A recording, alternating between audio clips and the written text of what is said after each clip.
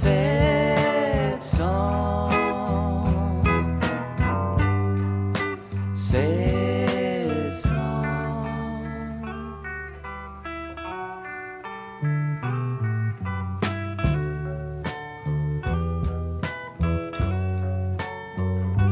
Living on borrowed Good morning, and welcome to episode 316 of Effectively Wild, the daily podcast from Baseball Prospectus. I am Ben Lindbergh, joined by Sam Miller. Weird baseball this weekend.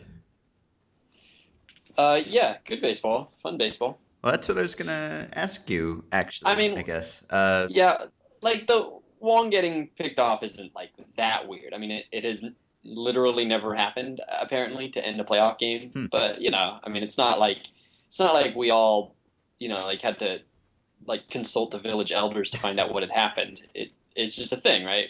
The Yeah, night before was although weird. the fact that Napoli was holding him on for what seemed like no particular reason, really. But then Pick him off. I guess so. Well, I couldn't figure out why. I mean, I guess I could figure it out, but it seemed like a very strange place to have Wong pinch run. Uh-huh. His run not actually meaning anything. Mm. And I mean, you could certainly imagine a scenario where speed would matter in like breaking up a double play or, well, that's basically it. That's like Yes. basically the only way it could possibly matter. Mm-hmm. And that feels like a pretty low stakes way to use your like basically only fast guy. Mm-hmm. And if you tie it up, if Beltran ties it up with one swing, you might have a long game ahead of you. And Wong as a hitter might have more value. Wong as a runner, I mean, certainly could have more value if Matt Adams were on base later in the game or something. That'd be a huge upgrade. So it felt sort of odd that you'd put him in, and I guess putting him in instead of having like Joe Kelly run, Mm-hmm. which actually Joe Kelly probably should have run. Now that I think about it, Joe Kelly should have run, but in a strange way, putting in the better runner probably makes it more likely he gets picked off. Not that you're thinking that's going to happen, but probably in that situation, Joe Kelly has no problem staying anchored to the base. We have heard many times that he's the best athlete on the team. We have, although I Googled Colton Wong like a second ago because it's instead of going to Baseball Reference and then typing in a player's name, I just Google his name and then it's always his first result is Baseball Reference, and so then I get to see his Google image results as well. And Colton Wong has some pretty pictures with him with shirtless Colton Wong. Ooh. Like, quite a few of them. It's like 4 of the first 8 Got are shirtless Colton Wong. some nice tattoos too. Mm-hmm. Well, we haven't seen shirtless Joe Kelly, so we can't really compare. Oh, let's see. Let's We can shirtless try. Joe Kelly Cardinals. Uh, there are results, but they are all of him wearing a shirt. Oh, this looks like it's art. Is this art of Joe Kelly? Shirtless Joe Kelly? This might be shirtless Joe Kelly art. I just got a lot of shirtless people who aren't Joe Kelly. Uh-huh. Um, Yeah. So I don't even know which move to start with, really. Shirtless Justin Bieber is on this page. Actually, quite a bit of shirtless Justin Bieber on this page. That's not surprising. All right. It's probably Yeah. on every So, page. so So people on our Facebook group requested that we convene an emergency Saturday podcast to discuss the obstruction call. I don't know. Yeah, I don't know your opinion of it. I didn't see you Um, state anywhere. I didn't have a problem with it, really. Yeah. I thought it was called according to the rule. The rule is, as you wrote, a little ambiguous. There's a little room for interpretation and uncertainty. Um, but it seemed to me to be going by the letter of the law, even though the law is not totally clear. It seemed like an okay call to me, and the whole idea of it, like not wanting the game to end on a call like that, I understand. But at the same time, if you believe that the call was correct, then you're really just saying that the game ended on the Saltalamacchia throw, and that Craig would have scored if not for the obstruction, and then that just would have been a regular baseball play. And you could say that you don't want the game to end on an error or a mistake someone makes, but I don't know. The obstruction call is saying he would have scored if not for this obstruction, and I agree with that. I think he was fairly close to scoring even so. Right. I mean, had the game not been tied, had the Cardinals been down by a run, then if they had not made the obstruction call, the game would have ended on the same. I mean, basically you could just easily say, oh well, you hate to see the game end like that. Yeah. Hmm. Right. The game ending aspect of it does not seem compelling to me in any way. Hmm. In fact, I don't really have any objection to the call. I mean, I think that the basic fact. I mean, the reason that I think it rubs a lot of people the wrong way is it feels like you're punishing Will Middlebrooks for something that he couldn't have possibly avoided. Hmm. But you're not really punishing him. I mean, Craig would have scored. It's not Yes. like Craig was gonna be out. If Middlebrooks could have somehow transported away, Hmm. if that's like the ideal situation is Will Middlebrooks transports himself out of the way, then Craig would have been safe. So you're saying that like Middlebrooks couldn't have gotten out of the way, but if he had gotten out of the way, then Craig would have been safe. Right. And so you're just setting things right. It's like when we talk about the hypothetical power outage mid play, what do you do? And the umpire basically just tries to guess what would have happened. What the most realistic outcome is. That's basically it, right? If they hadn't gotten tangled up, Craig would have scored.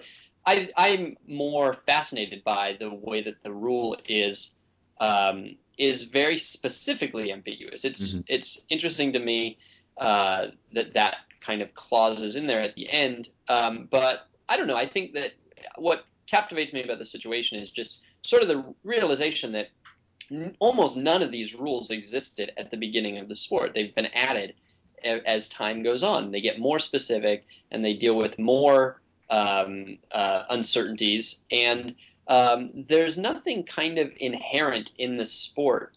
Um, there are no rules other than a very few. There are no rules that are inherent in the sport. They get added as we play the game and learn more. And so it was interesting just to think of this as a situation that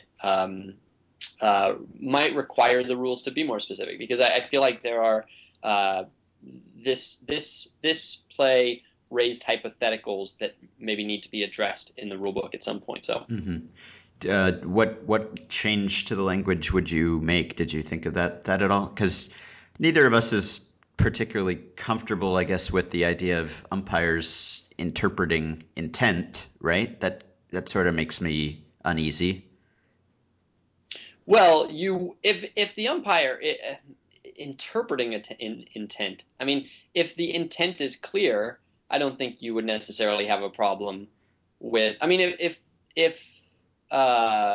Craig had deliberately tripped over Middlebrooks, Hmm. like if he had known that he was going to be thrown out at home, like he couldn't get there, but seeing Middlebrooks on the ground had deliberately tripped over him. Right, or if It, he'd it run out of his sort of way. the Yeah. AJ Przinsky play, right? Uh-huh. We hate the AJ Przinsky play. That's intent, and we wish the umpires could rule intent on that, don't we? Sure.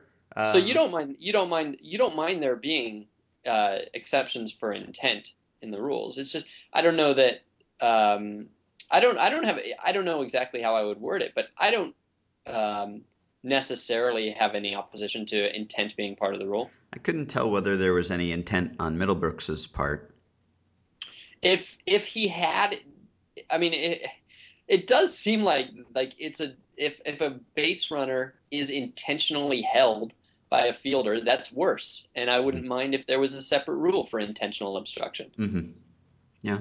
Okay. I mean, what if Middlebrooks had grabbed him by the foot? Is that like it does like maybe there's no difference there, and maybe we don't need any difference there, but I mean that would be clearly wrong and clearly jerky, and I would have no problem penalizing the defense for such a thing. I mean, in basketball, there's contact all the time between players, right? Hmm. And there's like it's very specifically split up into different types of contact. There's incidental contact, which is legal. There's unintentional contact, which is a foul, and then there's intentional contact, which is a separate class of foul with a higher penalty. So intent is constantly considered there, right? Yeah.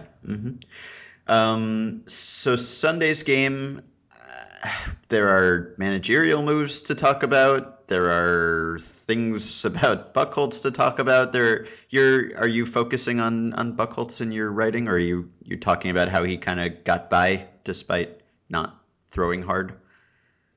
I have no idea. Okay.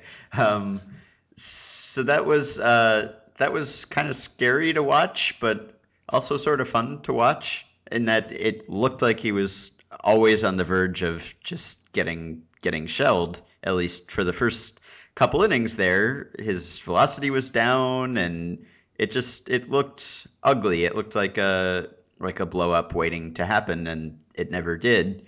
And he made some pretty good pitches, location wise at least. So that was kind of impressive, I guess. It could have been much worse. I thought it would be much worse after I saw what he looked like in the first inning. Hmm. Yeah, I did too. I mean, it's if he weren't Clay Buchholz and he were just some lousy number five starter who were forced to pitch and had an 88 to 90 mile an hour fastball with good two seam movement and a decent three pitch mix. I mean, really a pitch mix because his cutter's basically a slider. Mm-hmm. And that was a good pitch today. Um, then you wouldn't think that much of him going four innings, allowing one run, walking three, and getting pulled before things could get wrong. I mean, he basically did what you hope to get out of your fifth starter, probably. Mm-hmm. It was just kind of unfortunate for the Red Sox that they had to rely on a fifth starter, and fortunate for them that he got through it. Mm-hmm. You just hold your breath. I mean, you get the feeling that Sean Farrell knew. I mean, they would have known in the bullpen that he had nothing. I mean, he was throwing 88. You couldn't tell. His first pitch of the game was, I think, 85, and I marked it down as a changeup. And then the second pitch was 87, Mm-hmm. and I had to cross it out because I realized, oh, Yeah. this is what we're doing now. Yes. Are you surprised that DeBron didn't get a start in this series? Having seen Buchholz and having seen DeBron and with the Cardinals' weakness against lefties and everything? I wouldn't have been surprised 4 hours ago by that. Mm-hmm. I guess. I mean, I only because I've seen, I saw Dupont look good and I saw Buchholz look terrible. I Mm-hmm. mean, maybe I'm surprised that there wasn't a late scratch of Mm-hmm. Buchholz for Dupont, maybe a little bit, but Mm-hmm. uh, I don't know, not really. Mm-hmm. I mean, it's Clay Buchholz. He had like a 1.7 ERA. I mean, I know he's not the same, but he was a lot closer to the same before this start, right? Mm-hmm. He wasn't sitting 87 in his previous October starts, was he? Don't think so. I don't think he was. I only glanced and I didn't see that to be the case. Mm-hmm. And then the other stuff is just bullpen moves, I guess. And the thing about Matheny is I don't think he's a bad manager. It seems to me like he's gotten better as a manager, but the leaving starters in too long seems like a kind of a chronic problem with him. Um, and I don't know. I can't really explain what he's done in some of these moves when he's had the opportunity to go for Chode or someone to face a lefty or go with the situational guy in a really obvious situational guy situation. And he gets the guy warmed up too. He gets him ready.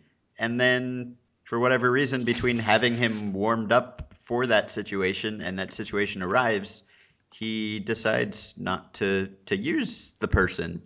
Um, we saw that the other day when we talked about when he left Carlos Martinez in, and then we sort of saw the same thing today when Lance Lynn started the sixth with Ellsbury coming up and Nava, and then Pedroia and then Ortiz, and he kind of got burned there. I didn't think that going to Manes was such a terrible move, but like at that point the good move was already behind him. I feel like that particular move didn't work out well, but that matchup wasn't awful. But it was the inaction earlier in that inning that I didn't understand. Yeah, first we're gonna have to decide how we're pronouncing his name. Manus, right? Is it Manus? Manus. It would just be very uncomfortable if we were doing two different things side Yeah. by side. Okay, sure, Manus. Yeah, I don't know. I have not understood anything Matheny's done this whole series. It feels like I forget what it was, but it feels like in game what game did he win? He won game one, or he won game two? They won game two. This has been a long series. Maybe I might be thinking of a previous game. I might actually be thinking of a game in a different The series. Cardinals won game 2 and game I don't 3. remember.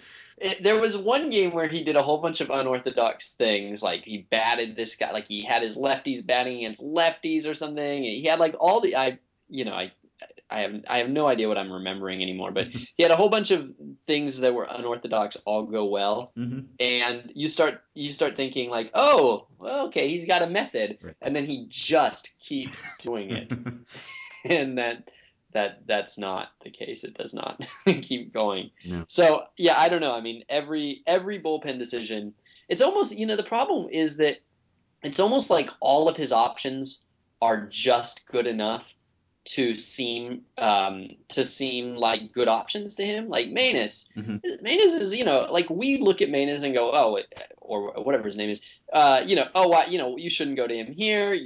Why would you bring him in and turn Nava around? And why would, anytime you bring him in, you're thinking, really, is he your best thing? But, like Matheny looks at him and he sees a really like a great ground ball pitcher with an ERA of 2 this year who doesn't walk anybody and like was super reliable all year. And it's almost like the whole bullpen is filled with guys who are good enough that they seem better to Matheny than they are. And so Mm-hmm. like he's probably pretty confident with all of these decisions. Mm-hmm. Whereas with like Farrell, you get the sense that even though like Tazawa is kind of awesome, Farrell's just like, get Koji in. Like no matter when it is, we just need to get Koji in like right now for the most part, or at least that's been. Unless you want to get Unless, John Lackey in.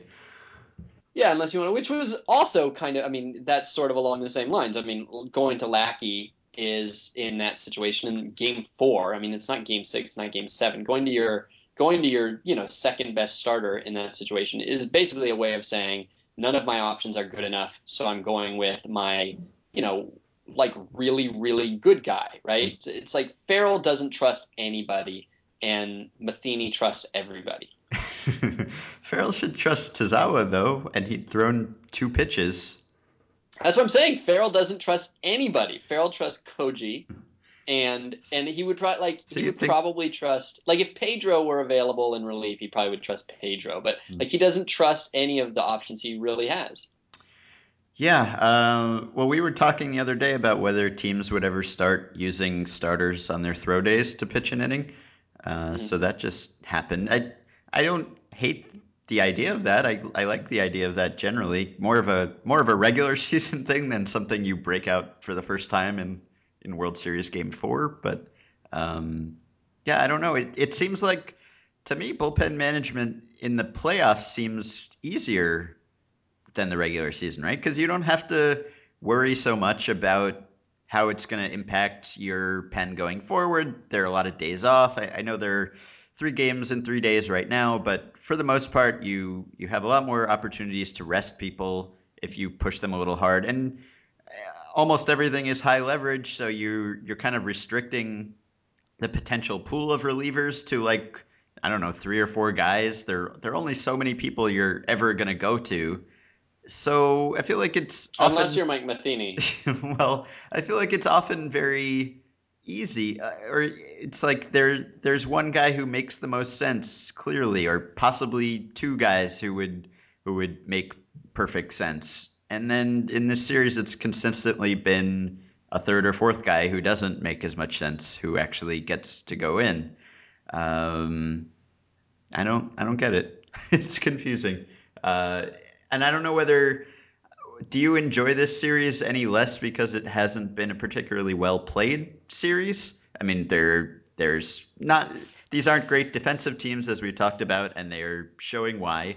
There's been some weird base running stuff. There have been a ton of questionable managerial moves, but it's been a very close competitive series because both teams are making strange mistakes. Does that affect your appreciation of it or enjoyment of it at all? Oh goodness, no, no, not at all. I think yesterday was probably the most enjoyable single game from like start to finish that I can remember since I think it was Game 4 of the 2010 NLCS Mhm. between the Phillies and the Giants, which is like a totally forgettable game to most people, but it was also extremely exciting from start to finish, and like it ended on like a 10th inning sac fly, and it was just every play like from the first inning on felt high leverage, and that's sort of how I felt yesterday. It wasn't just like the weird ending, it like just felt really close the entire time, and so yeah, no, I enjoyed that game immensely. I 10 airs would be perfectly fine. As long as it was 5-5, I wouldn't enjoy it Yeah, if it were one team making 10 errors and the other making I none. yeah, airs are very exciting. Airs are way more exciting than most things. Hmm. They go crazy. I mean, especially like I don't know. I feel like once they, do you ever? Okay, so sometimes when I'm walking like to the grocery store, and I'm like all alone on this quiet street in the middle of an afternoon, and I'll just close my eyes and start walking with my eyes closed to see how many steps I can Uh-huh. take with my eyes closed before I I've done that. before before I get scared. It's dangerous in Manhattan, I've found, but That's I've done it. yeah. So the first like 7 or 8 steps are really easy. And then nine, it's like almost always at 9 or 10. Something in your brain just clicks when you realize like your brain is kind of doing the math Mhm. and realizes that your range of possibilities of where you actually are has gotten too broad Yeah. and you might be about to walk into an alligator. Mhm. And so if you keep pushing, then like past nine, it's like every step, it's exponential. The possibilities of Mhm. danger are exponential. And I feel like errors are like that. The first throw that a major leaguer makes, the play's pretty predictable. But once they start having to make multiple throws, like once they get out of the regular routine, Mhm. and you start having like the first baseman is like picking the ball out from the tarp, and there's a runner going to third, and the pitcher doesn't remember where to back up. That's when things get like giftable. So Mhm. so I'm all for errors. Mhm. Yeah, I like the mistakes as long as they're evenly distributed so that it keeps things close and competitive and weird. Although I like a crisply played series as well. Um, but yeah, this has been fun. I don't even know what else to talk about. It's just so many strange decisions that I can't really make much sense of. Um, I can't even really offer a rationale for the fact that Brandon Workman batted on Saturday against Trevor Rosenthal. So Well, this is strange. really this feels like it's the series of pitchers batting unnecessarily. Hmm.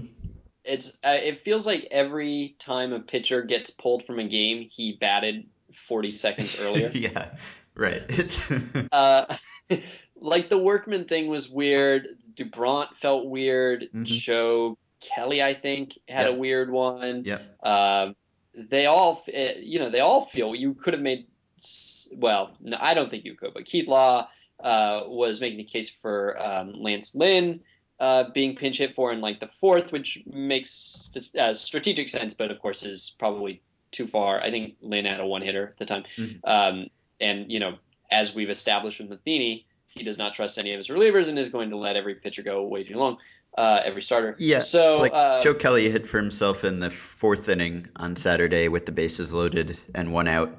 and Kelly's a very specific type of pitcher where you would absolutely probably smartly go into the game thinking fourth inning on, I'm looking for a reason to get him out if it Yeah. makes sense. And yet he had been pitching pretty well up to that point, and there aren't a lot of managers out there who would make that move. with a guy who's pitching well through 4 innings or whatever. There just not a lot of people who would do that. I guess Farrell did it sort of with Peavy, and I mean he took Buchholz out after 4, but that was like such an obvious one, kind of where he was kind of limping along. But yeah, I mean it's the same thing we were talking about. Letting the pitcher bat too many times is the same issue as letting the pitcher go through the third inning or go through the lineup for the third time too many times. It's just sort of underestimating the impact of that. It's often made sense, I think, to take the starter out, even aside from the fact that you don't want that guy hitting if you can avoid it.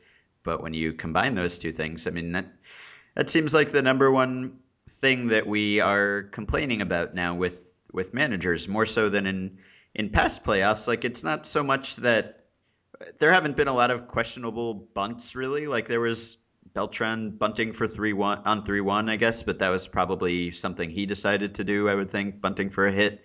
There haven't been that many like terrible sacrifices or intentional walks. I mean, Farrell did issue a couple intentional walks on Saturday after having only done that 10 times for the whole regular season. But it feels like, just being on Twitter and following along with people complaining about everything. It's not as common for people to complain about bunts or intentional walks or whatever as it is to complain about leaving starters in too long. It just seems like the thinking has evolved on this, at least on the internet, if not in the games. Yep. I was actually going to steal that observation from you in my recap, knowing that you would also include it in your recap. So now, triple threat. Okay. Is there anything else we need to get to? I mean, it seems like there's a lot to talk about, but I kind of, when you get right down to it, it's just like, what just happened? It's all old news by the time anyone listens to this anyway. Probably. Because game tomorrow, game on Monday. Yeah. We're 50% likely to have a game 7, so that's good. Well, that was my call going into the series. That's something that kind of bothered me, and I don't know whether I'm not doing the math right on this, but people predicting the series would all be like, "Oh, I think it's a toss-up. Both of these teams are even, and who knows?" And then they pick one team in 6, which to me, like, if you think it's even and it's just a coin flip, shouldn't you pick someone in 7? Yeah, or not pick. Or not pick. Not picking is always the best option if you can get away with it. Yeah, well, the picking, the games are supposed to be the how many games it takes actually doesn't have any relevance. It's just supposed to be a way of signaling how certain you are. So yes, I mean, basically the games. How many games is like how many stars a movie critic gives the movie, right? They say a bunch of words about like what the mise en scène means and everything like that, and then they just put a number on it. And so everybody who doesn't want to read your dumb explanation can just see the number. So yeah, that's what games is supposed to signal. So it's supposed to just be like you can give whatever reason you have for it, but then you put a team's name, and then how many games. And if you put 4, then you're saying I feel very strongly. And if you say 7, you say it's a coin flip. Right. So if you're saying coin flip and 6, yes, that's absurd. Okay, because I've heard that a lot, and it's been bothering me because I decided to pick 7 before I decided which team to pick. So I said someone in 7, and then when pressed, I said Red Sox in 7. But I've heard so much, I don't know, too close to call someone in 6. I don't get it. Uh-huh. Well, I don't know. Maybe they did an analysis of all the 7-game series in history and found that 6 is the most common number, and they're just actually very concerned about accuracy. That could be. All right. Anything else? No, we'll just do it again tomorrow. Okay. We will see what's in store for them. All right. So send us some emails at podcast@baseballprospectus.com. Thanks to those of you who rated and reviewed us over the weekend. There were some of you, and we always welcome more. And we'll be back for tomorrow's crazy Game 5 discussion.